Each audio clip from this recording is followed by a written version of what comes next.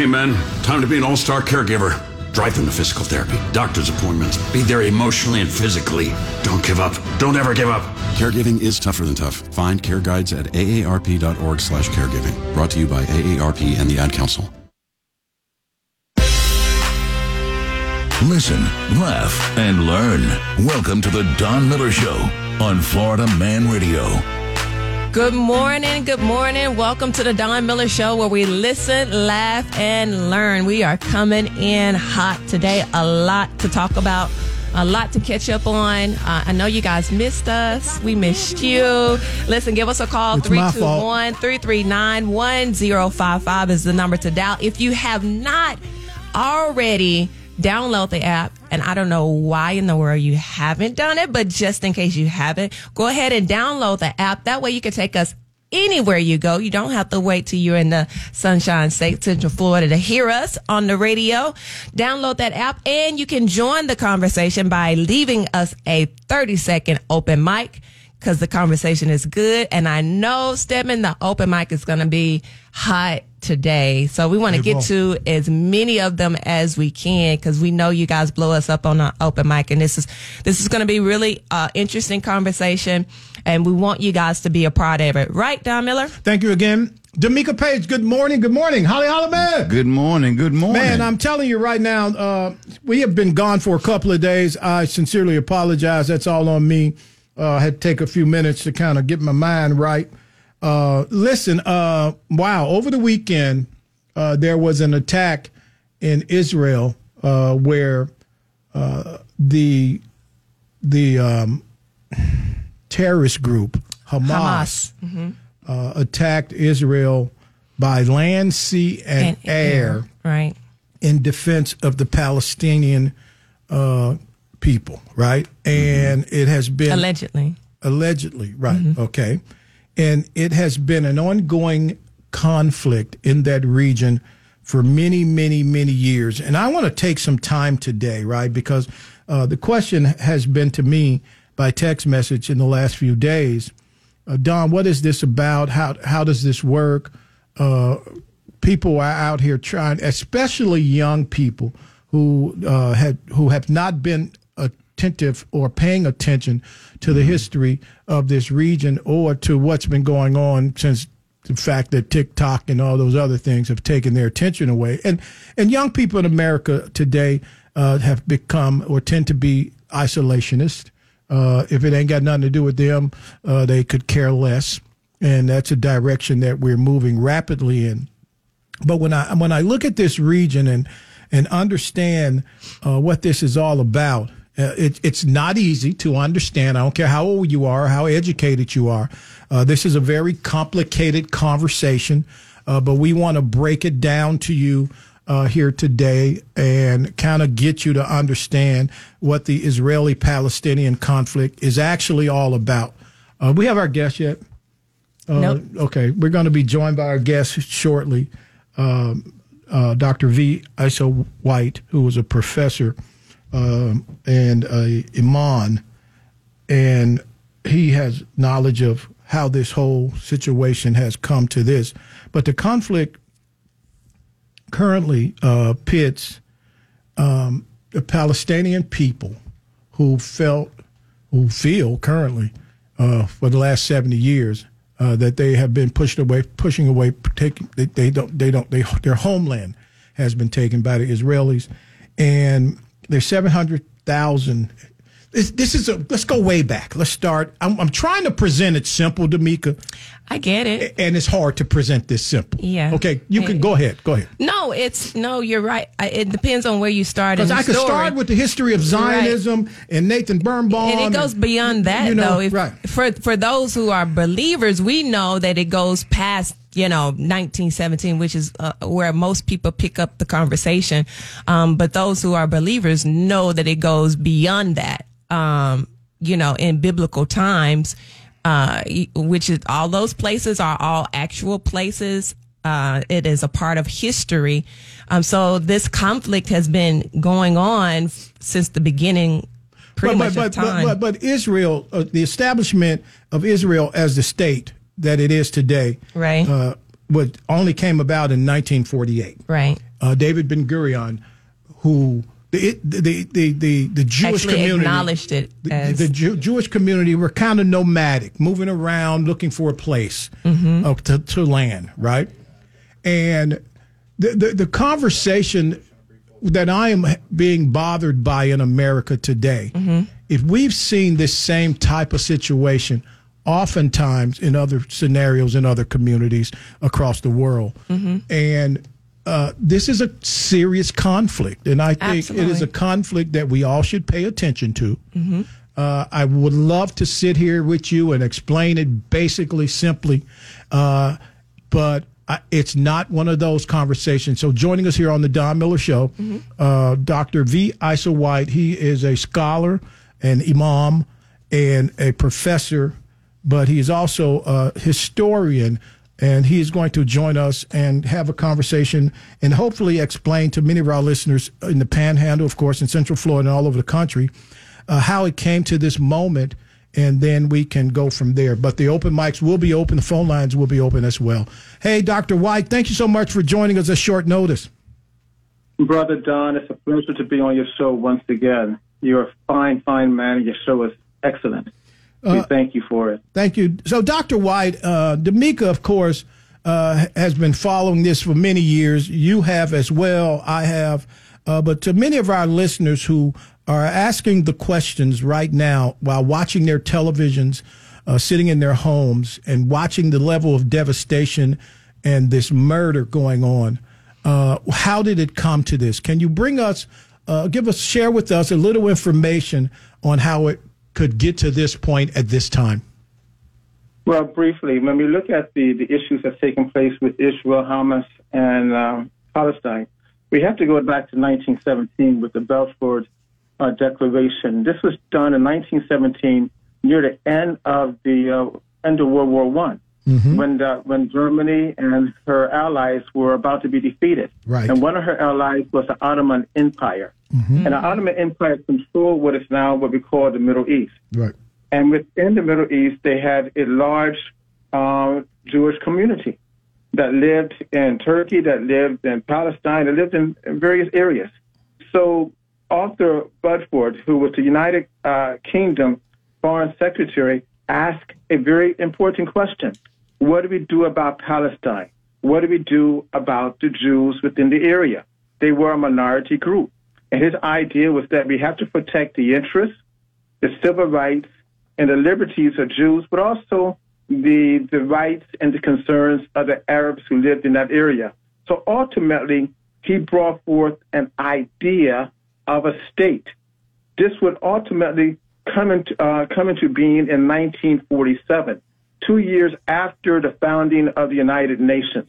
And there was a resolution called Resolution 181 that called for the development of a Jewish and Arab state. Now, this is very important to the Jewish community because for 2,000 years, they've been hoping and praying for a state of their own.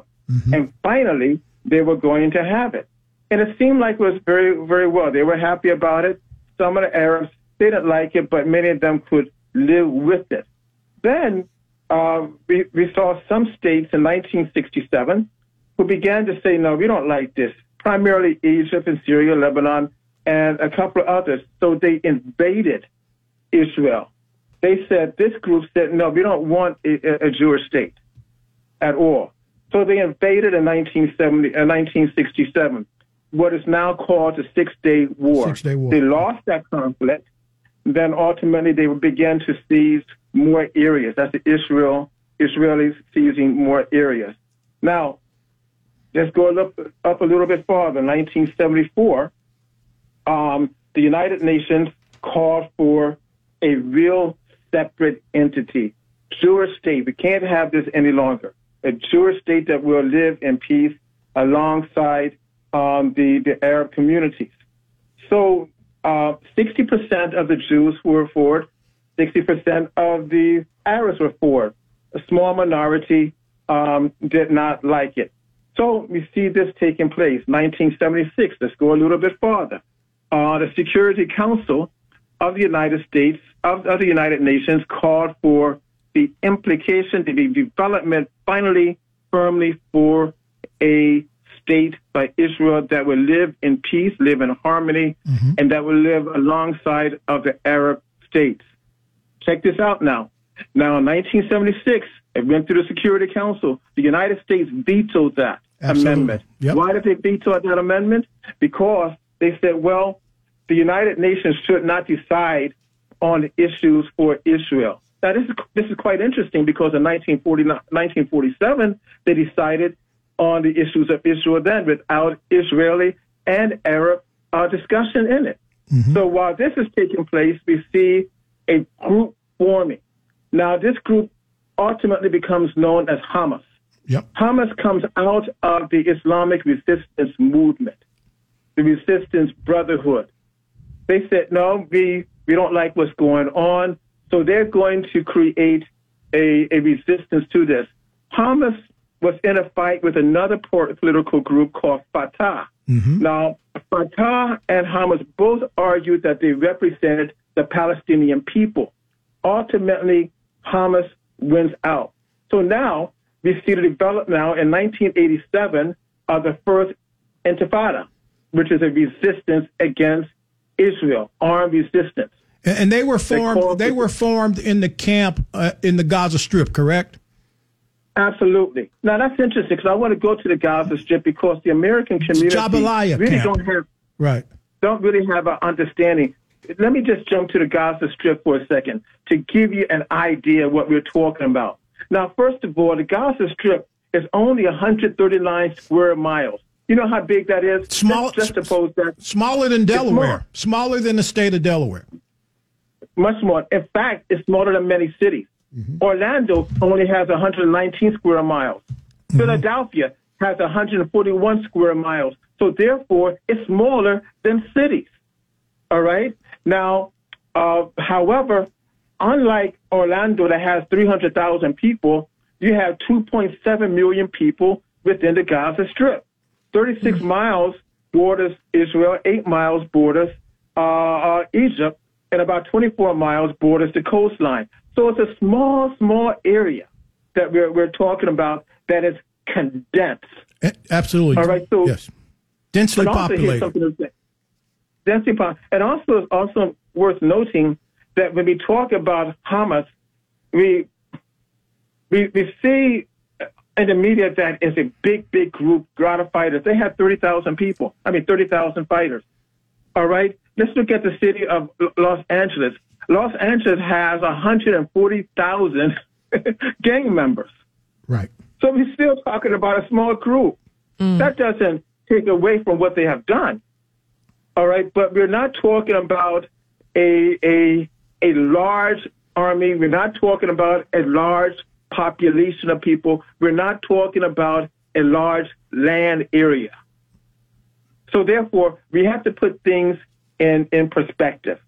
So let's go back to my history thing. In 2014, the Palestinians began to say, we want to reclaim our territory that we lost in 1967. They argue that they have been under occupation for over 60 years.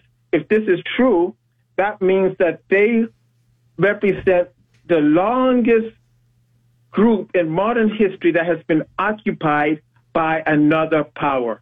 Now, if they believe this, of course, they're going to have a perspective in their minds that they're being discriminated against, they're being polarized, they're not having their rights, and all of this is going to be a build-up of hostilities, a build-up of anger. To add fuel to this, we see that Amnesty International, a few years ago, stated that, Palestine is living in an apartheid state because they have to have special passes. Now, if we know anything about apartheid, it takes us back to South Africa. All right, so we see this taking place. Now, the big question that should be asked by the American people, all right, while the American people are so gung-ho and the destruction of Hamas and seeing them as a terrorist group, we have to ask the question very seriously, why is it the global South and the larger world community don't take this side? That's a big issue. You know, it's a gigantic issue, and as a matter of fact, it's such an issue. It's such an issue.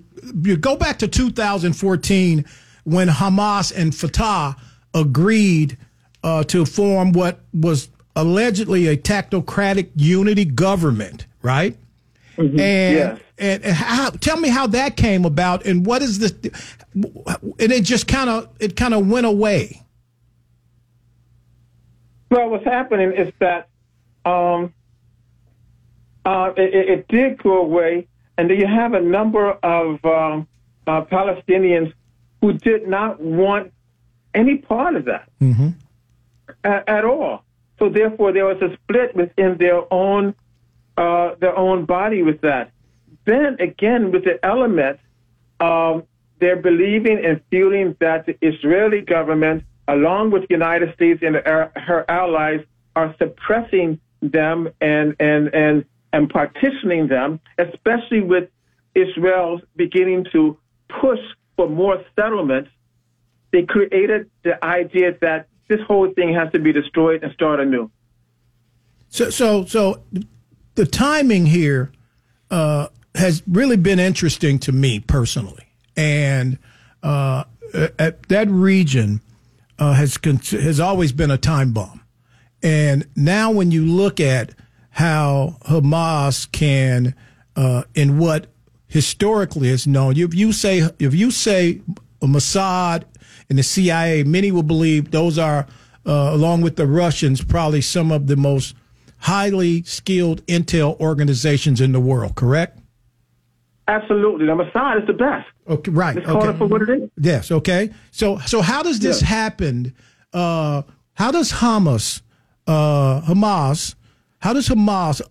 low-level organization, in terms of what they've dealt with historically, how are they able to pull this off? And what do you think the funding mechanism for this horrible situation? Who do you think the funding mechanism is? The funding mechanism, that's a hard one. Now, many people say, of course, Iran. However, there's a lot of stuff that's going on. First of all, before the funding, you have to ask where they got their weapons from. Exactly. Right? That's what my mom asked. So where they got their weapons? Now, we know already that the weapons captured are American weapons. Mm-hmm. And so some say they came through the black market from Afghanistan, others say from Ukraine. But we also know, sadly, that we have had a policy over the years to fund so-called terrorist groups and for our own political purposes, geopolitical purposes. Mm-hmm. And when they get out of line and we don't like them, we call them something else, and we say we have to go against them. We've done that a lot. That's right. So that cannot be strange. Now, I'm not one to deal with conspiracy theories, but there's something that's strange about this. And what's strange is that no matter how strong Hamas we may think they are, compared to the Israeli government's military and their surveillance machine, they're nothing but a ragtag group of guys. And they should not have been able to get through. Mm-hmm. All right? Now, I think there's something else that's going on. Mm-hmm. What do I mean by that? First of all, when we look at this, we see that now the attention is being pulled away from Ukraine. Ukraine is going down. And the Western and NATO activities in Ukraine is a failure. It's a complete failure. All right? Secondly, the Biden administration, they want to look strong because their numbers are going down. Absolutely. Now, some would say, hey, Dr. White, are you suggesting that they will start a conflict for politics? Yes, it's happened many times before. Or for a debate, for a political issue. So therefore, immediately, the president calls, say that we are with Israel, we stand with them. Then we send an armada. We're sending 2 aircraft carriers. It's not needed, but we're sending them. At the same time, we asked Egypt 2 nights ago to say, listen, let us use your territory so we can put missiles there too, so we can strike Gaza or the Israelis can do it. Egypt said, no, we're not going to do that.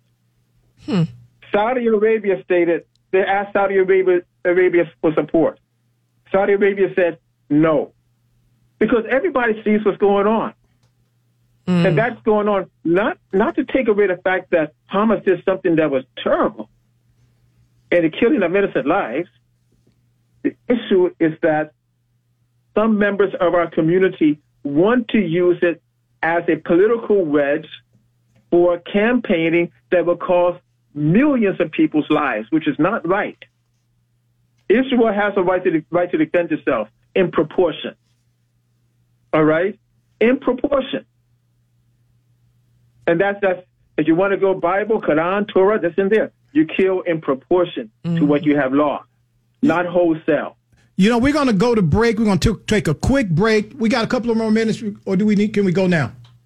We can take a couple more minutes. Let's take a couple of minutes. We're going to go to break. When we come out of this break, Professor Imam, I want to talk about the Bible conversation as it relates to this. Many of the Christian community in this country are asking the same questions. What does this really mean? Of course, the perspective from people who follow Jesus Christ or follow Allah have been really, their eyes have been really brought to the televisions, to the propaganda machines, quite frankly, because that's what this is really what's happening here.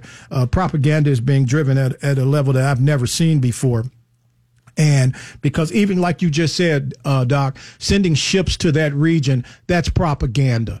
And absolutely, and this is a very delicate situation for several countries in that region, and they have to really walk carefully as they engage in this conflict. So when you're watching this, because this has happened, this is not the first time. Right. Like you mentioned the 6-Day War, then you can mention the Yom Kippur War, and this is good. You know, how long will this last, and when will it happen again? Many of the people in that region, that's the question they're asking. And so, how far do you extend in terms of service? To get involved in this, because at the end of the day, Hamas is never going to go away, quite frankly. You can pound them, but there's 4-year-old kids right now who are being taught to hate the Jewish community and spend the rest of their lives trying to get rid of all of them. So I think I want to talk about in that region right now. There are a lot of countries in that region are really nervous. Can you explain to listeners why? Well, I mean, first of all, yes, you're right about Hamas. You're going to have people who is going to hate the Jewish state, not because of religion as so much. When you have people whose homes are destroyed, their families are killed, their lives disrupted, until you have some justice on what they see as justice, you're going to have an anger. And if you're not careful, you're going to have generational anger. And that's why it's important to get to a two-party state. Because if it doesn't happen, this thing, like you say, with Hamas, it may come up with a different name, it's going to be there. Now, in reference to the states, of course, they're very nervous. Why is that? One, we have a guy by the name of Lindsey Graham talking about invading Iran. Well, did you see that last night? I mean, the man is completely crazy. Yeah, He's an idiot. Yeah. That was I couldn't believe he said it.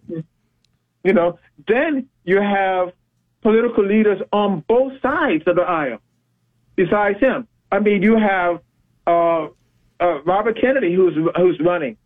I give my full support. Really saying that he gives his full support for military invasion and to extend it. Now, here's the problem. Then you have Israel beginning to utilize phosphorus munitions, which basically takes the skin off of people.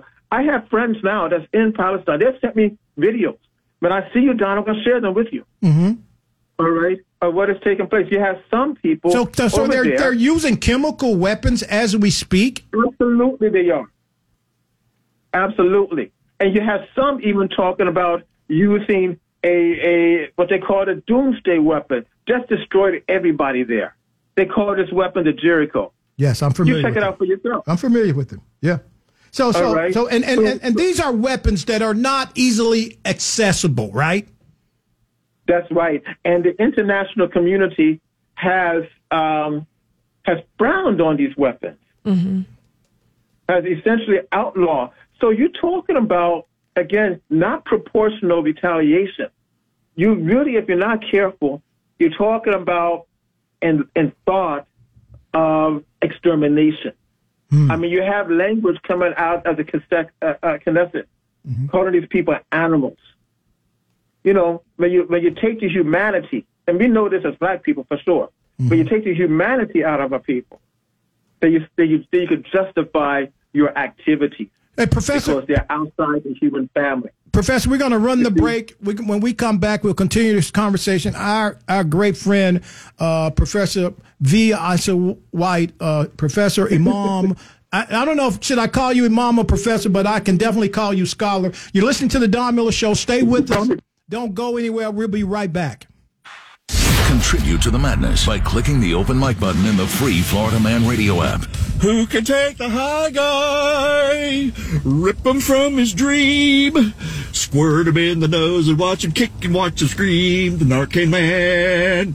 The Narcan Man can. Narcan Man. And just run up and down the sidewalk with a bunch of it, just Narcanning everybody and just waiting for them to come back to life. I just run off and be like, you're welcome. Leave your open mic now with the Florida Man Radio app. Back to the Don Miller Show on Florida Man Radio. Hello, everyone. Welcome back to the Don Miller Show. A lot to talk about today. Give us a call, 321-339-1055, or you can leave us a 30-second open mic. You know, first of all, we want to send prayers for real to the people who live in that region on both sides. I think right now we live in a time where loss of life doesn't matter to people. And I'm devastated by just listening to some of the idiots who are going to microphones and having conversation about something they know nothing of, right? And this country, the people we allow microphones, it's a damn shame. It's shameful. And some of these people shouldn't even be near a microphone, but they have these platforms because of social media. And it is unfortunate that ignorant people, non-readers, non-engagers can go to microphones and spew some of the ridiculousness that I've heard. So let's keep, tragedy is tragedy, loss of life is loss of life, and we're going to continue to pray. Go ahead, Meek. Professor White, I have just a couple of questions. There's a lot of conversation about how we pull out of Afghanistan. So my question to you is, have you heard, because I haven't heard any conversation, but have you heard any conversation about how we pulled out, maybe about how we left some of the weaponry there? Is there any conversation moving forward about pulling out differently and how that played into a lot of the arms that Hamas has had to engage the way they have engaged? Yes. I was speaking to someone I can't name yesterday about this. And the problem with that is that we pulled out in such a way that we left millions of dollars of armaments there that could have been used. The way that they should have pulled out was to take the weapons or dismantle them. But we did not do that. So therefore, our so-called enemies, we left them with the use of the weapons. Now, also Afghanistan is in need of money. They've been isolated. They've been sanctioned. So what they're going to do, some of those weapons will be on the market to be sold. Immediately. Because they have to feed, they have to feed their own people. That's a reality. You know, so if they have something, that can be turned into money, i.e. food, they're going to do it. And that was our fault. You can't blame the Afghanistan. You can't blame the Taliban. That was our fault. We have to take responsibility for that. All right. Secondly, going back to Ukraine, we have no accountability of the weapons that we have given them. We don't even know what we have given them for the most part. We don't know how many. All right. And they're ending up out there, not just in the Middle East, but in South America and Africa. They're all over the place. Whose fault is that? Should we blame Zelensky? Well, he's just doing his nature. He's corrupt. You know, a snake is going to be a snake. Absolutely. That's our fault. You see? So therefore, go ahead. I'm sorry, go ahead.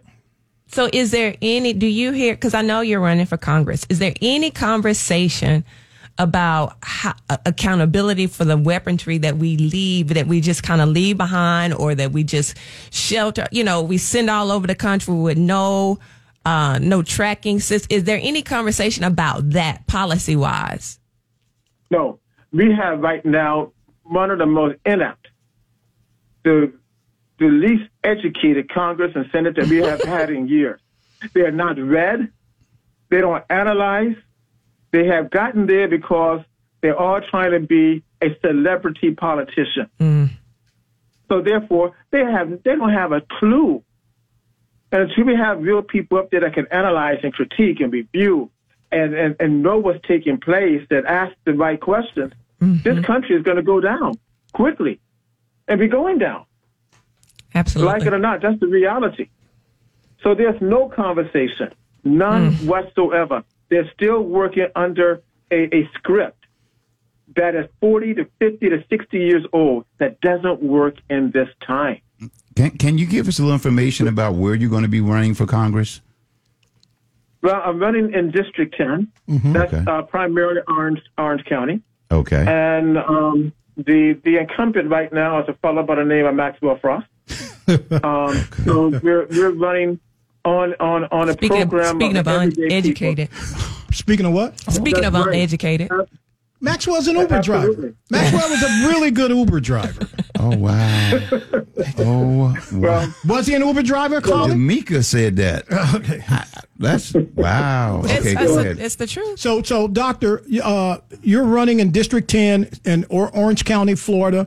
And I just want people to understand that if we don't immediately start looking to vote for intelligent people, right? This gentleman who's a scholar, Ohio State, Purdue, Bethune-Cookman, University of Illinois, UCF, is running for office against a 24-year-old former Uber driver. I don't care what the conversation is. This should be a no-brainer. Absolutely. You follow me? I don't care what the political. We just need smart people. And listen. I've interviewed Maxwell Frost, as y'all know, yes, right? We have. And it was the most difficult interview I've ever done in my life, right? But these are the people we are sending when we have intellectual, scholars, studied people like Dr. White. Critical thinkers. It's amazing, Dr. White. And I've known you, Doc, 20 plus? That's right. Long time. I'm from Chicago. Doc was in Chicago. And he has always been committed to taking care of people, presenting the conversation properly, and engaging. I want to really get back to this real quick, Doc, because there's real quick before we get out of here, Demica. Demica has been really struggling with this from a religious perspective. Oh, I've been struggling? I didn't know I was struggling. Yeah, I thought you were. Okay. News to me. So let's talk about, can we talk about, because people are asking me, there are a lot of people that are biblically illiterate, right? Right, absolutely. And they go to these weak temples. Can you just touch on that? Because there's this conversation now. A friend of mine told me she was in church on Sunday, and the pastor tried to present this conversation, and it was the most embarrassing thing that she had ever heard. Let's talk a little bit about, as a Christian, okay, or as a Muslim at this time in the world, how we should see this. Well, there's three sides, really, and I'm going to take each one of them. One, the Christians see this as the stage for the great battle of Armageddon. Mm-hmm. That's going to be in the Valley of Megiddo. Mm-hmm. And that at this stage, the forces of evil, the forces of good are going to come together, and Israel is going to be a major player in that. The Muslims believe that we have the Mahdi, and he's going to appear in Syria. That after the Mahdi is going to come the Messiah during the same period. The Messiah is the same Messiah that's in the Bible. Okay, Isa or Jesus. Mm-hmm. And it's going to be a final stage again. And that when this occurs, it's going to be ultimately true justice and freedom, but the evil will be destroyed. At this time, in reference to the Muslims, when the Mahdi and the Messiah comes, people are not going to know true Islam. It's going to have to be brought back. The Quran is not going to be around. It's going to be nothing but an inscription. So we see this coming in. But let's go to the biblical, historical fact. All right? Mm-hmm. First of all, they tried to pin the Jews and the Muslims against each other during this period. The Jews and the Muslims lived on the peninsula for thousands of years in relatively peace. The Jews were a minority. In fact, about it, when the Christians came in as crusaders, and they came in 1095, and they created war into 1291, over 200 years, Jews and Muslims fought against the Crusaders because the Crusaders coming out of Rome in that area were not only anti-Muslim, but they were anti-Jewish. Absolutely. You know, mm-hmm. You see? And we have a lot of evidence where the Jews and the Muslims fought together. For example, in the Battle of Haifa, mm-hmm. a beautiful city that I've traveled to.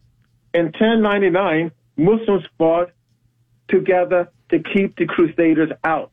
They fought to protect Jerusalem from the Crusaders. So this element that we have, that there's always been years of fighting, that's just not true. The evidence is not there. However, going back to what my sister is saying, in reference to a biblical and a Quranic stage whereby there could be a conflict at the end of time or near the end of time, some people say it's happening. We don't know for sure, right? But some evidence is taking place that there's a shifting of the winds and a shifting of the sand. I'll leave it like that. Okay. Wow. Go ahead. But before we let you go, just one other aspect that I wanted to just briefly touch on. We'll talk about it more in the second half, but correct me if I'm wrong, but do you see that there's more rallies for Hamas in the U.S. Than in previous times when we've seen conflict in that region? Of course. Yeah. You've seen more, and that is because of, the United States today is different than the United States 30 years ago. We have a greater influx of people from the Middle East, North Africa, and other areas. So therefore, it's only natural and obvious that they will bring their perspectives. Mm. All right? Then at the same time, we promote the concept that we are a cultural pluralistic society. Which means that you can have any perspective you want and still be an American. So we're going to see more of this. The question remains, though, is how we deal with it. The reality is not a mistake. I don't think that we should go the way of the UK. The UK now, they're arresting people if they're even waving the Palestinian flag. I don't think that's the way to go. I don't think it's a way to go to fight in the streets like they were doing in New York. And I'll put it like this. I have seen the KKK fight. I have seen the KKK rallies. I've seen them and heard them use the N-word. Some of them have even used it to me. But I would never fight them in the street.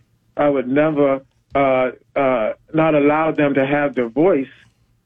All right, even if it's wrong, they have that right. and the Palestinians and the Jews have the right. But yeah, we're going to see more and more protest because we have a different society. All right, maybe a few years ago, the percentage of Muslims and people from that area may have been 3% of the population. Now maybe 7%. So that's only natural. You know, it's interesting, too, because I'm watching the protest and I'm watching the interviews at the protest, and I am convinced when you go to places like Minnesota, St. Paul, in that region where there are significant Muslim communities, Chicago, and many of the major cities, I understand, okay? But when I'm watching people like Black Lives Matter, who I have and will always believe is idiots, okay? Total idiots. And I'm watching their rhetoric. I think they're involved in this for attention purposes, right? And so they have people out here, and they interviewed a young lady who says she was a part of Black Lives Matter Chicago. She didn't even know the issue. To me, that's a problem. Go ahead, Doc. Yeah, the Black Lives Matter, like March for Our Lives group, it's nothing but a front organizations, all right, for people that's hiding. They're throwing the stone and they're hiding their hands. They are the ones who are utilizing these people to push their own agenda. And that agenda oftentimes is not an agenda of solidarity or understanding or dialogue, but it's an agenda of confrontation. Because remember, we have to understand, sadly, confrontation, especially if it's based on race and it's based on religion, is big business in the United States. Somebody's getting paid, all right, to speak. Some organizations getting a government contract or grant to study something that don't exist. You know? So therefore, then you have a whole bunch of people who get caught up in the system, don't know the issues, and we just out there, you know, throwing our hands up, running in the street, talking about justice and don't know what the hell is going on. You know, Doc, can you do us a favor real quick? Tell the listeners how they can follow you, how they can support you. You're running in District 10, Orlando, as a Republican for the United States Congress, but you are a man of... And he got a book coming out. Yeah, soon. He's a great man of God. He's a man of God, a man of the people. Go ahead, Doc. It's called Blacklisted. And the foreword is by... either a famous or infamous person by the name of Cornel West. Depending how you feel about him. He used to be... good point. Okay. So depends on how you see. But you can always find us. You can go to Dr. Issa, ISSA, for Congress.com. Dr. Issa for Congress. ISSA for Congress.com. Please follow us and look at our Twitter page. And we're having a big event tonight, and it's going to be at Mark's Caribbean Cafe on University and Dean. Okay. Having great music, great jerk chicken, and come and join us. And that's right near the campus. That's right near University of Central Florida. Right near the campus. Okay. Absolutely. Thank you so much, Doc. We really appreciate you popping in short notice. Listen, support Dr. White. He is a solid man of God, and we have to embrace people, the scholar, the imam, and the man of God. We love you so much. Thank you, Doc. Thank you. Take care. God bless all of you. Thank you. Wow. Holly, man, talk to me, man. Yeah, that was a lot. Yeah. That was a lot. And I never studied this, that in depth like that, but just getting the Cliff Note versions is a good thing, because I'm not going to read all the if, ands in between, but it's the whole thing. I think like timing again is so off. I mean, or so weird for this to be happening right now and the way it's happening. I'd love to know the inside story or the real story behind all of it. Yeah. So we have an open mic. Let's listen. Hey, what's up, Don Miller? Demica, Holly Holloman, Spunky 352. Yeah, man, it's a shame what's going on over there.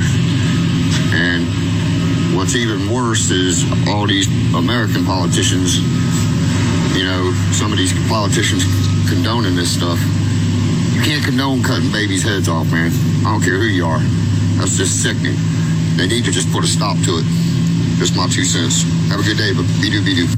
Be-do. Thank you so much, Sparky. And you're right, man. Again, this goes to humanity, man. Why do you cut off babies' heads? Listen, I don't get that for anything. That baby, I don't get it. My thing is this, right? Let's just take a moment, right?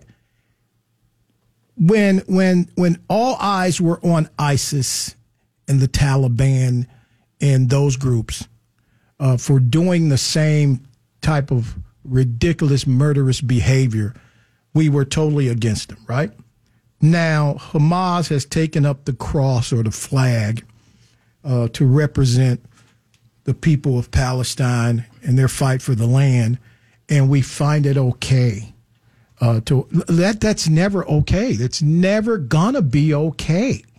Yeah, my question, and this may just be an ignorant question, but how do they really tell the differences between themselves? I mean, is it because of the colors they wear, or is it what is it that makes someone know the difference between a Palestinian and someone? I mean, I don't, help me understand that. When we come back out of this break, we're going to have a great guest who may answer that question for you. Okay. So stay with us. We'll be back in a moment on The Don Miller Show. My dad served in Vietnam, the 82nd Airborne Division. He never talked about it. And my mom knew not to ask. So Dad buried himself in work and self-medicated and would lose his temper sometimes. Loud noises would put him on edge. It got rough. So I finally said to him, Dad, you gotta get help. As a family member or friend, you may be the first to notice when a veteran you love has been going through changes. Things like withdrawing, drinking more, or increased anger could be a sign of a larger health concern, but help is available. Dad finally went to VA for one-on-one and group therapy and got some really great tools to help him manage things. And I got my dad back. Listen to hundreds of inspiring stories at maketheconnection.net and learn how you can support the veterans in your life. Treatment works. Recovery is possible. I'll be honest, the first few months were tough. When I left the military, I was excited for a fresh start, but civilian life has been harder than I thought it would be. Figuring out a new career while also being a good mom, wife, and friend. Some days I'm barely keeping my head above water. And with the transition and everything I'm juggling, I'm spread too thin. I finally realized that it's hurting my mental health. To get back to enjoying life again, I needed to get help. Opening up to someone was a big step for me. I saw that I'm not alone and that there are tools to help me overcome what I'm going through. With support, I feel like I'm heading in the right direction. Discover how other women veterans like me have learned to thrive after military service by taking care of themselves and their mental health. Visit maketheconnection.net/women veterans. WFYY HD3 Windermere, WXUS HD3, W266DY Dunellen, WZLB Valparaiso, Florida Man Radio. Back to the Don Miller Show on Florida Man Radio.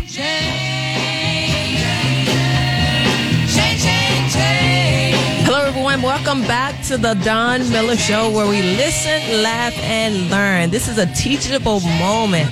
I love teachable moments on the Don Miller Show. Listen, give us a call. 321-339-1055 is the number to call if you want to give us a shout and join the conversation. Or you can go over to the app and leave us a 30-second open mic to join the conversation. Wow. Thank you so much, everyone, for joining us. Shout out to all of our listeners in the Panhandle. I'm looking at these messages. Thank you so much.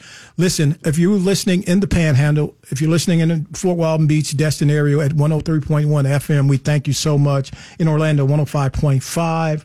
Or follow us on the app. Go to the App Store, download the app, drop us an open mic, as Demica Paige just said. Listen, when I see things like this, oftentimes I want to talk to people that really, really can give me the best answers. And joining us here on the show, I don't have to look for a script or read this person's resume, because he's my friend, been my friend for a long, long time. He is one of the foremost counterterrorism and terrorism experts in America. He just recently returned from that region where he, for the last 10 plus years, has trained law enforcement and military groups in counterterrorism and terrorism. He's a retired sheriff from Orange County, Florida, the best sheriff we've ever had in Orange County, Florida. My good friend, my brother, Kevin Berry. Hey, KB. Hey, big guy, what's up? Good to hear you again. Good to hear you, man. Man, we got so many questions for you. Holly Holloman's in the studio. Demica Hello, Paige. Kevin. How you doing, buddy? Hey, good, very good. Everything's good. I've been catching up, reading a little bit about the Florida Man radio station. I think this is a great way to get out to the people. Absolutely, absolutely. Sheriff, you just came. Well, Kevin, I'm going to call you Sheriff. Sheriff, you just came.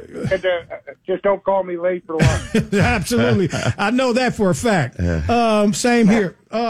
You just came back from that region, and you were there for years after you left the sheriff's office. Let's talk a little about Mossad is known as one of the best agencies in the world, correct? Yes. How does this happen, Sheriff? Well, the only way that I can probably see this happening, and I've been trained by them. They have come to the United States to train the major county sheriffs years ago. They know what they're doing, but this is a total different playbook. That they aren't doing it against military targets this time. They went after the civilian population. And I'm going to tell you, Donnie, when you see what we have seen on TV and what's popping up on some of the internet, where they went in and beheaded little kids and moms and dads and grandparents, there's going to be hell to pay. And as far as I'm concerned, the Israelis are going to turn themselves loose, and they don't care if the UN or anybody else starts whining. Hamas, Hezbollah, Syria, they all brought this on themselves, and Israel is fighting a three-front war right now. And you don't notice one other thing. They ain't asking for any help, because quite frankly, they've got the sites that they need to achieve already in the system, and they ain't going to listen to any kumbaya from the Biden.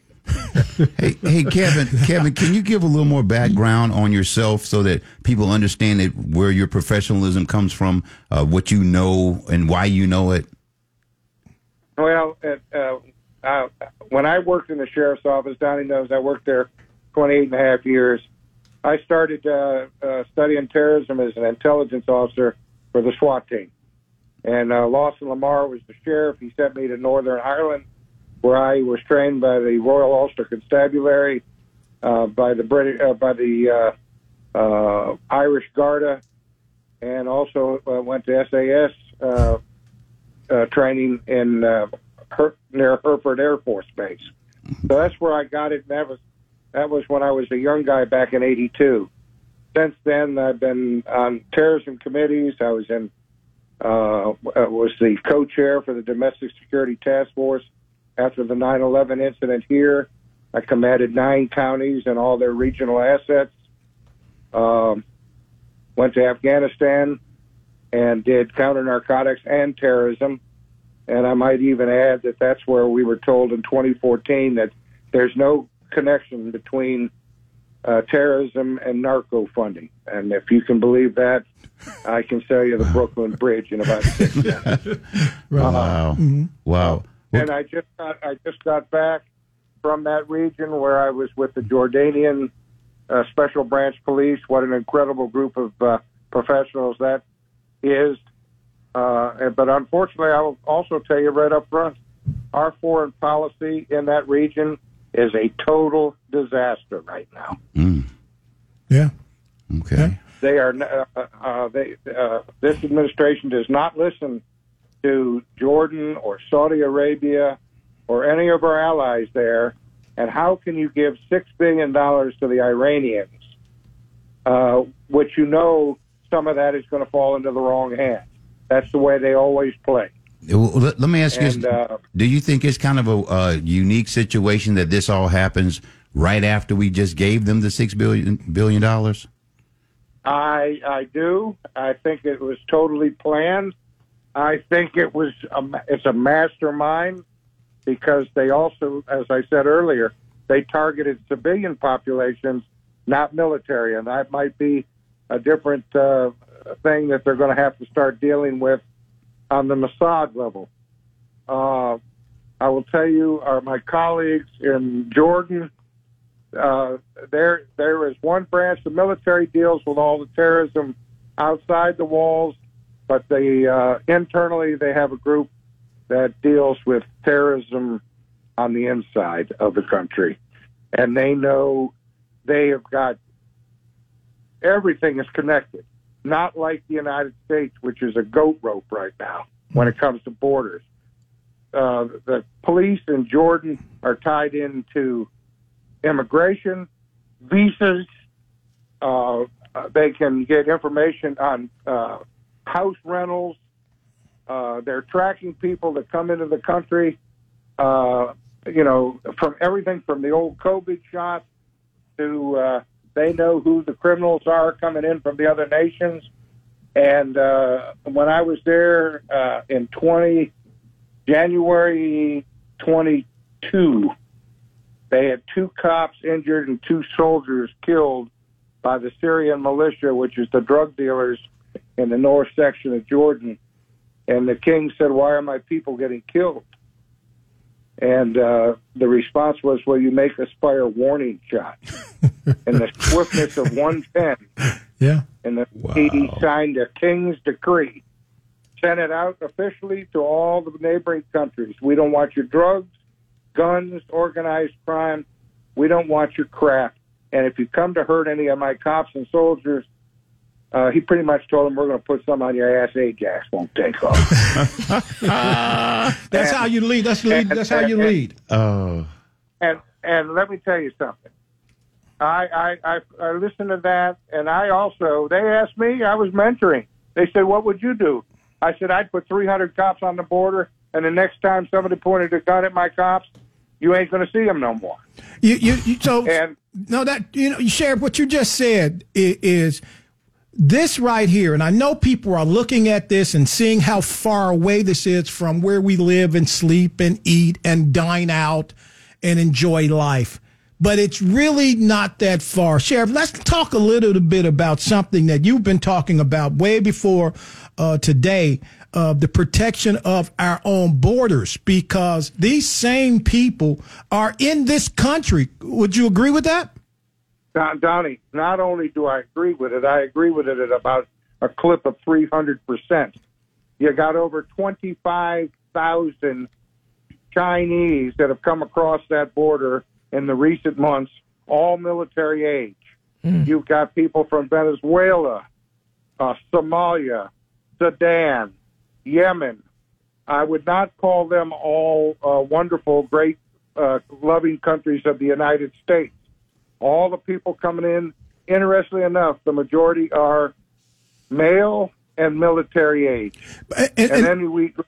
Let's talk about all the gangsters coming from the other countries. Let's touch on military age. When you say military age, Chinese military age. Chinese military age shouldn't be even leaving China, right? Exactly. But I'm telling you, we better start tightening up the shop. It's funny. I'm on the call. I talked to you yesterday. I just got a bit of a brief on law enforcement tighten up their security of places of worship and the synagogues and things like that. Folks, it's not only synagogues you got to worry about. It's the mosque and everything else. Because this group out of Iran hates the other brand of Islam just as much as they hate everybody else. Absolutely. So it's time to tighten up the ship. It is time to get the dust off the policy manuals and emergency manuals, and it's time for the intelligence officers to, quit playing word games and getting back on the street and finding out what the hell's going on. Kevin, some would think that, so this is what I'm looking at. I'm looking at the protests that are in different cities that are sympathetic to Gaza. Places like New York. I've read that in South Florida, there's been some protests, Chicago, Philadelphia. And some would say that that's to be expected because, the landscape of America looks different now. However, to me, my inclination is that we should be just a little concerned because, like you said, a lot of them have just flooded into our countries because of our lackadaisy approach to the borders and our foreign policy debacles. What are your thoughts about what you're seeing as it relates to the sympathy or the rallies for Gaza in cities across the U.S.? Well, that is one of the ploys that's always used. Israel didn't start this one. They got rocketed and attacked and butchered, quite frankly. And the world media always sympathizes with the Palestinians. And I have a lot of Palestinian friends. I was over there in Jordan, and I went to the gym with the Palestinians. By the way, they're pretty good in the gym, but the bottom line is anybody with a brain we don't need the killing, we don't need the terrorism. Just think what we could do if we all sat down and figured it out and could bring peace to the table. But this, let me tell you, it's as simple as this. Our borders are porous. Our borders are worse than Swiss cheese. And at the same time, nobody's afraid. We're a paper tiger right now. We had an exit out of Afghanistan that made us all look like a bunch of fruitcakes, and we didn't know what we were doing. And I got it firsthand. I had a Marine on the wall, was one of the last people to leave, and he was texting me. He says, "It ain't pretty." He was texting me from the wall just after the bomb went off and killed the 12 Marines. And wow, people better wake up. And people of faith need to wake up. Kevin, let me ask you a question because I keep going back to that. We, for political reasons only, we flee Afghanistan and leave behind valuable tools for anti-American operations, correct? Absolutely. What we left in Afghanistan, the new weapon system, our National Guards could have used every bit of it. Some of the National Guards that we have right now are still using weapons from the Vietnam War era. What? Wow. So we give, and I'm going to also tell you, I think we're using Ukraine as a way to ship weapons around the world. And do I have anything that proves that? Only when you try to connect the dots intelligence-wise. And why are we delivering millions and billions of dollars, and I said both, millions and billions, in unmarked airplanes in the middle of the night to the Iranians? And why does it always come back to being tied to Kerry, Biden, Obama, and even some of the Republicans? Yeah. So shame on them. It's time to clean house. You just said something, and I mentioned it earlier, and you are an expert in this. So we leave Afghanistan, and the Chinese and many of the weapons dealers are lined up, can't wait for us to get out of there, and they fly right in and bid on what they want, correct? Absolutely. The number of airplanes that we left in Afghanistan made Afghanistan the 24th largest air force in the world, and most of them don't know how to turn the damn things on. Wow. And I saw it in Jordan. The jobs that opened up in Jordan were filled by the losing team from the State Department that came out of Afghanistan. So did that tell you anything? Yeah. So you're doomed for failure right off the bat. It's interesting. Go ahead, Sheriff. let me tell you, I work for a special branch director. He's kind of like the police chief. He had 6 priorities. Protect the borders, bring in technology, training for police. We are not doing any of that in our terrorism program in Jordan right now. It's interesting. There's no funding for next year either. It's interesting. And while we're at it, why aren't we doing that for our people on our board? Absolutely. It's interesting you say that because I'm looking at it. You just said something that a lot of people are missing. Of the millions of people that are coming over the border, I think there are people who think that they're all poor and starving people and it's women and children just looking for a better life, right? But one of the things you hit, the 25,000 military age Chinese, right? Who flew to somewhere to come over the border, right? Mm-hmm. And they didn't trek from China to the border. And many of these people coming over the border didn't trek. Okay, this wasn't a pilgrimage from a bad place. They know how easy it is to get into this country now. So if you hate America, as many of them do, head over to the border right now. The timing couldn't be better. Go ahead. And the money in getting across as an illegal is sometimes even they're making more money on the illegals than they are on the drug deal. Mm. And wow. And I'm going to tell you something. We're in a serious situation on the borders now, and I love it. All these sanctuary cities, all you conservatives, you're hate mongers, you're war mongers. You don't like people. That's bull. Absolute 100% bull. I could say something else, but I'm on radio. But straight up, we have a problem, and these countries are depositing their trash into our country, and we're sitting back, and we look like we're the biggest goofballs in the entire world. Wow. And we should have learned, because I saw it happen in the 80s.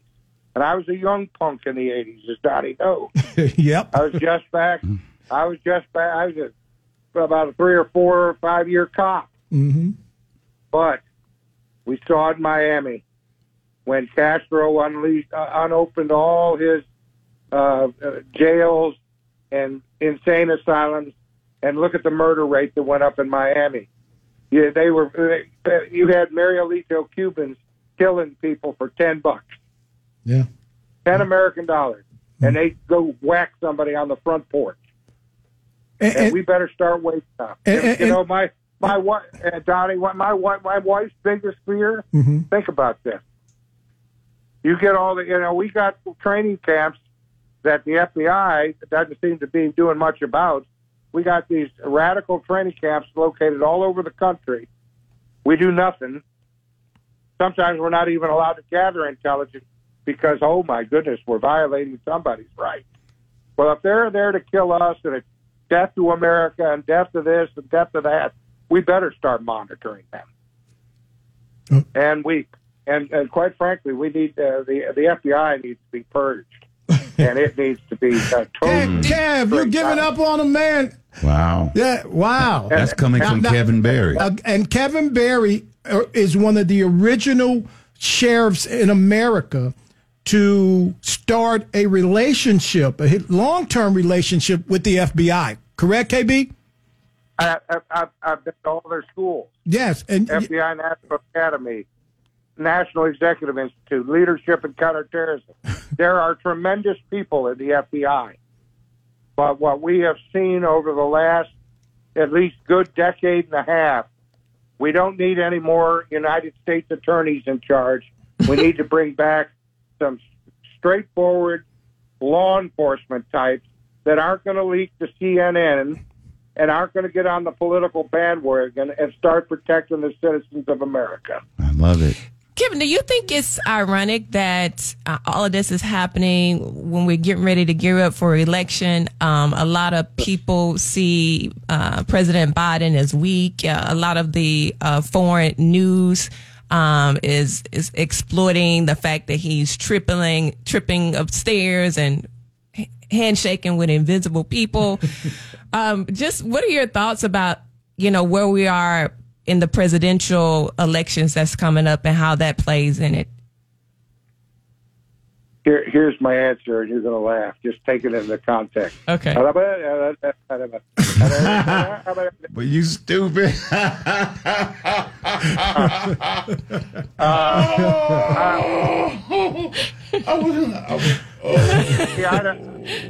it all. I don't have to play anymore because I'm my own person. And let me tell you, the countries that I come from, they would sit and wait for me to come in for a mentoring session. And they said, "What in the hell is America doing now?" Oh, wow. Oh, my God. Oh, that's funny. You know what? Yeah, go ahead. No. We make one blunderous move after another. And then the shame thing is the ones that support us are trying to tell us what's going on in the region, and we turn our back on it. Wow. So I have I have a gigantic question. One of the listeners just sent me this question. Should we be very vigilant in America right now? Yes. You need to, people have a tendency, I try to tell people, there's conditions of awareness, and we need to be in a condition yellow all the time. As Americans, we tend to think we know it all. Oh, we really don't have anything to worry about. But a person that's in condition yellow means they have general everyday awareness. They know about their security. They're locking things up. They're not leaving things in the car. They're not leaving their houses open. They're making sure their kids are at school. They make sure that the kids are at school and they're protected. How many times I think we're going to go ahead, we're going to do away with all the school resource officers. And then we have 3 or 4 shootings and kids get killed. Now we're funding it back, and now let's defund cops. And, we don't need the cops anymore. And my wife and I sit on the phone and in person talking for hours. We have done nothing but a full circle on defunding the cops. How many more cities have to burn down to defund the cops? When I heard that the first time, and Kevin, please tell Rebecca I said I miss her. Please, can you do that for me? And now there's one you probably need to get on radio. Right? No, you better get your little bleeper out there. Absolutely. It'll be going on. Just to talk to you, I remember the many nights you and I rode in Orange County Unit 1 and saw young people pillaging, and they were young. And now, Kevin, these are 23-year-olds, and they're even worse. And I remember so often we would respond late at night, 2 o'clock in the morning, and it was a 13-year-old kid.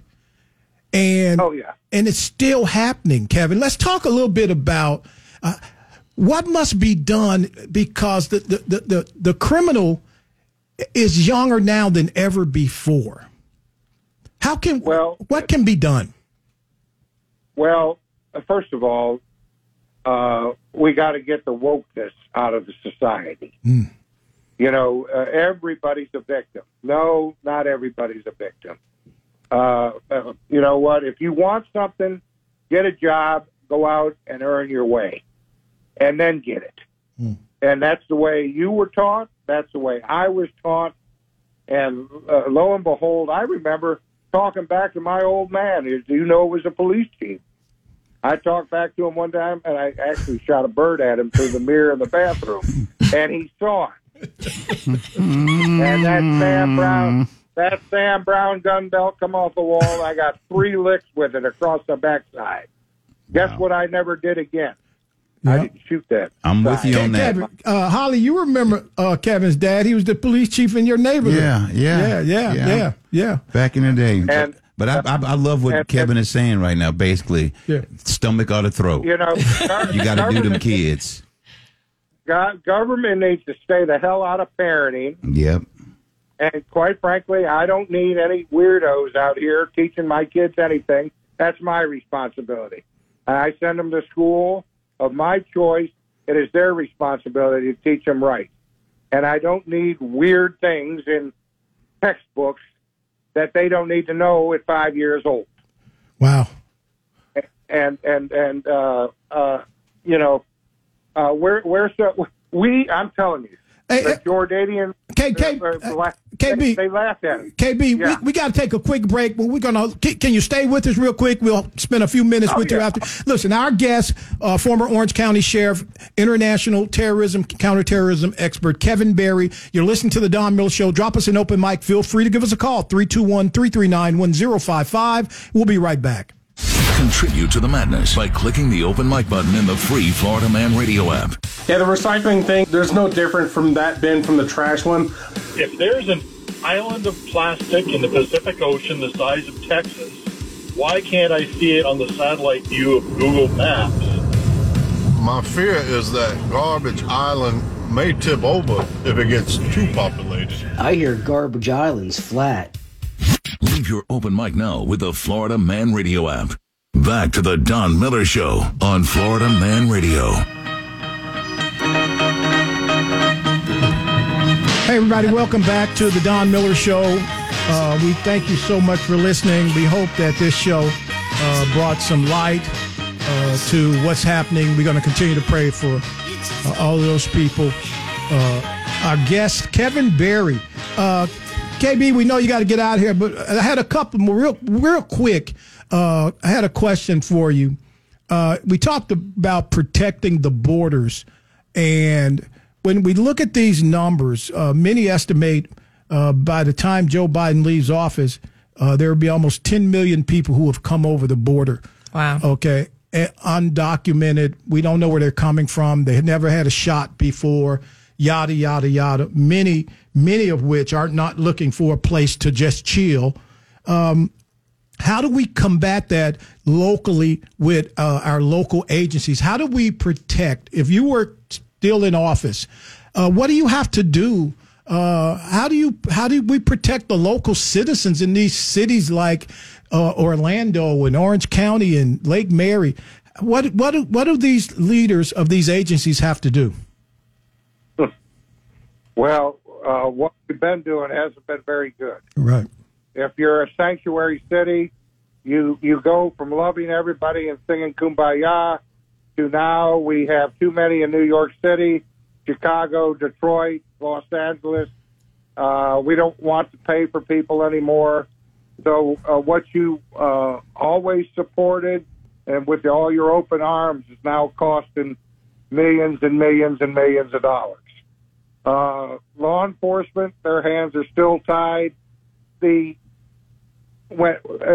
Illegal immigration is not shared with local law enforcement anymore. All right? Right. It's hard to even get over the computer system. Right. Because of all the internal changes that have been made. We have made it so tough for local law enforcement to deal with the illegal issue. And then we hide behind, well, it's not good for community policing. Well, when I believe it's 65% of the people in jail in Los Angeles County now are illegal aliens. When does it become necessary to start doing something about it? Wow. Thank you so much. Our guest has been Kevin Barry. KB, thank you, man. Well, I appreciate it, and I'll end on this way. You asked me about discipline. Yeah. We need more discipline. We need the judges and the state attorneys, the defense attorneys, and the cops to sit down like we did under Belvin Ferry and come up with programs that work and not just throw money away or just turn them loose because, well, I just feel sorry for them. Because after about 7 feeling sorry for them, they're going to kill somebody after that. I'm with you on that, Kevin. Thank you so much. Sheriff Kevin Berry was our guest. Thank you. I appreciate it so much, KB. And you're welcome to come back anytime. Just let us know. You ain't got no job right now, so come see us sometime. All right. Take care. You know what's interesting, guys? I'm watching this, and it is really troubling, okay? Especially when I see what is going to that region in terms of show of force, even though Kevin just said they don't need any help from us. Right. Okay. Yes, that was my thought as well. I'm asking the question, right? What is this really about? Okay. Israel don't really need us on this one, right? Israel got everything they need. More. I promise you. Yeah. And more. For that group that they're fighting against, it's not going to end good. So maybe the positioning of the ships are for something in the future that may be going on. So if we're already there, then I don't know. Like I said, this a lot going on. I really wish I knew the inside story to all of this. Let's head over and check out some open mics. It's watering it down to call it a fight over the land and saying that we're okay with it. It's not just a fight over the land. They're treating these people like the Nazis did to the Jews just before they tried to exterminate them. They've done everything that they can to try to exterminate these people. They keep the food from them, keep the water from them, make them carry papers that they have to show upon being asked, and they have to give up their homes for no reason. Okay. Go ahead. Now, I don't know if it's just okay now, but to say Israel did not bring it on itself is a bit ridiculous, seeing as they're treating the Palestinians just like we treated the slaves here. And somehow, it's so hard for everybody to understand why the hell they fight back. Jeebus. Okay. Thank you so much. Your open mics are always welcome. Head over to the App Store, download the app, drop us an open mic. Again, before I went into that, I was going to just mention, I saw something, and I'm looking at this region, and I'm looking at this region, right? We had a call, right? Yes, sir. Okay, let's head to the phone lines. Hello, you on the Don Miller Show? Hello, you on the Don Miller Show? Hey, Don, it's Jay Kane. Joining us on the Don Miller Show, Jay Kane. Jay Kane served this country for 20-plus years. We're going to go quick, but I really want you to listen to Jay Kane. I just was watching that they moved to that region, the USS Gerald R. Ford. Jay Kane served on that ship. He was commissioned on that ship. He commissioned that ship, quite frankly. And that is tell us a little bit about that ship before we get out of here, Jay. Okay, before we get out of here real quick. It's the most technically advanced, tactical advanced as well, warcraft is on the face of the planet. Okay. Okay. The purpose, and when we get there, we get down to the technology part about it. We're talking about surveillance. We're talking about radar. We're talking about other classified weaponry that can't really talk about. Okay. But there's nothing like it on the face of the planet. And you asked me before, you said, what was the purpose of sending that ship over there? There's only two reasons you send that particular ship. Well, actually, now it's three reasons. One, the ship is probably, it started off as an $8 billion project. It wound up being well over $20 billion. Okay. So they got to recoup and get some of that money back and make them do what it was designed to do. Secondly, it's simply a show of force. And thirdly is quite naturally, if you had to engage in any kind of conflict, it has it on presence, which we typically do with aircraft carriers anyway. Okay, listen, follow Jay Kane. He was on that ship. How long were you on that ship, Jay? Did 3 years on that ship. Man, follow Jay Kane. How can they follow you real quick? Because you got to go watch his show, guys. Go watch Jay's show. Instagram, Twitter, Facebook, YouTube. Real Rap Kane on YouTube. I'm sure you'll be doing a show on what's happening in the next day or so, correct? Yeah, I kind of touched on it last night, but I got to do some more in depth again. All right. Thank you, my friend. Appreciate you, Jay. Listen, you have tuned in to the Don Miller Show, Monday through Friday, 10 a.m. Eastern Time. Demica Paige, thank you. Holly! What's going on? Statman! Thank you so much, everybody. Tomorrow we'll be back, 10 a.m. Eastern Time. We hope that you got something out of this conversation. If not, join us tomorrow. Go and read something and read everything. Don't get stuck in one place for your information.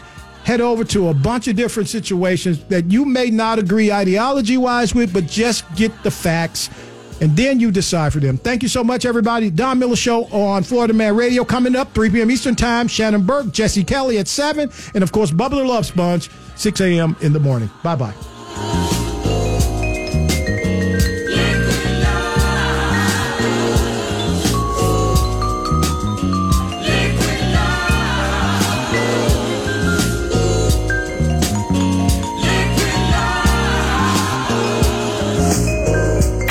WFYY HD3 Windermere, WXUS HD3, W266DY tonight. Bill O'Reilly here. You are listening to the O'Reilly Update. Coming up next, the news with Mike Slater. Thank you, Bill. It is Wednesday, October 11th, 2023. Here's what's happening today in America. America prepares. Iran threatens Israel. Halloween celebrations around the world. And your smartphone is dirty. That's all coming up, and Bill will be here with your message of the day. But first, towns across the U.S. have increased patrols at Jewish centers and synagogues after Hamas killed at least 1,000 civilians in Israel. New York City Mayor Eric Adams putting the NYPD on high alert for so-called lone wolf attacks. At least 14 Americans were killed in the worst assault against Jews since the Holocaust. The State Department confirming another 20 Americans remain missing. Reports in one town say that there were at least 40 babies killed, some beheaded, entire families burned alive in their homes. An Israeli lawmaker is calling for the Israeli military to use nuclear weapons in response. Either way, the Israeli defense minister said, quote, "What was in Gaza will no longer be." Iran's ruling cleric warned Israel that any retaliation against Hamas could spark a regional war. The supreme leader, Ayatollah Khomeini, released an official statement to state-run media, said, quote, "This attack against the Zionist state was a devastating earthquake. It is unlikely that the usurping regime will be able to repair the deep impacts this incident has caused. Any retaliation would only cause a greater disaster." A survey from the World Population Review has found that the American holiday, Halloween, has become more popular outside of America. Now remember, Halloween used to be a religious holiday. It was All Hallows Eve. Hallows, meaning hallowed, which means holy. It was the night before All Saints Day. So it used to be a religious holiday. Now it's a pagan thing, just like every other holiday. Holiday, holy day in America. But we've outsourced this now around the entire world. Other countries that celebrate our Halloween, Mexico, England, Italy, Guatemala, Ireland, and now Halloween is becoming more popular in China and Japan. Researchers at the University of Arizona confirming that your average smartphone, the one you have in your pocket right now, is dirtier than a toilet seat. Scientists say a single iPhone contains 20,000 different types of bacteria, germs, and viruses. That is 10 times more than the toilet. Experts recommend cleaning your phone with a disinfectant wipe at least once a day. I've never cleaned my phone once ever. I'm Mike Slater from the podcast Politics by Faith. Bill O'Reilly with your message of the day. Next. If you own a vehicle with less than 200,000 miles and have an auto warranty about to expire or have no warranty at all, listen up. Car Shield has a low-cost month-to-month vehicle protection plan that's now available to the public. Save on out-of-pocket expenses on future auto repairs. So please call Car Shield now to find out how you can pay almost nothing for covered auto repairs. 800-925-7584 for a free quote. This protection plan is at an all-time low in price. Drivers who activate the vehicle protection today will also receive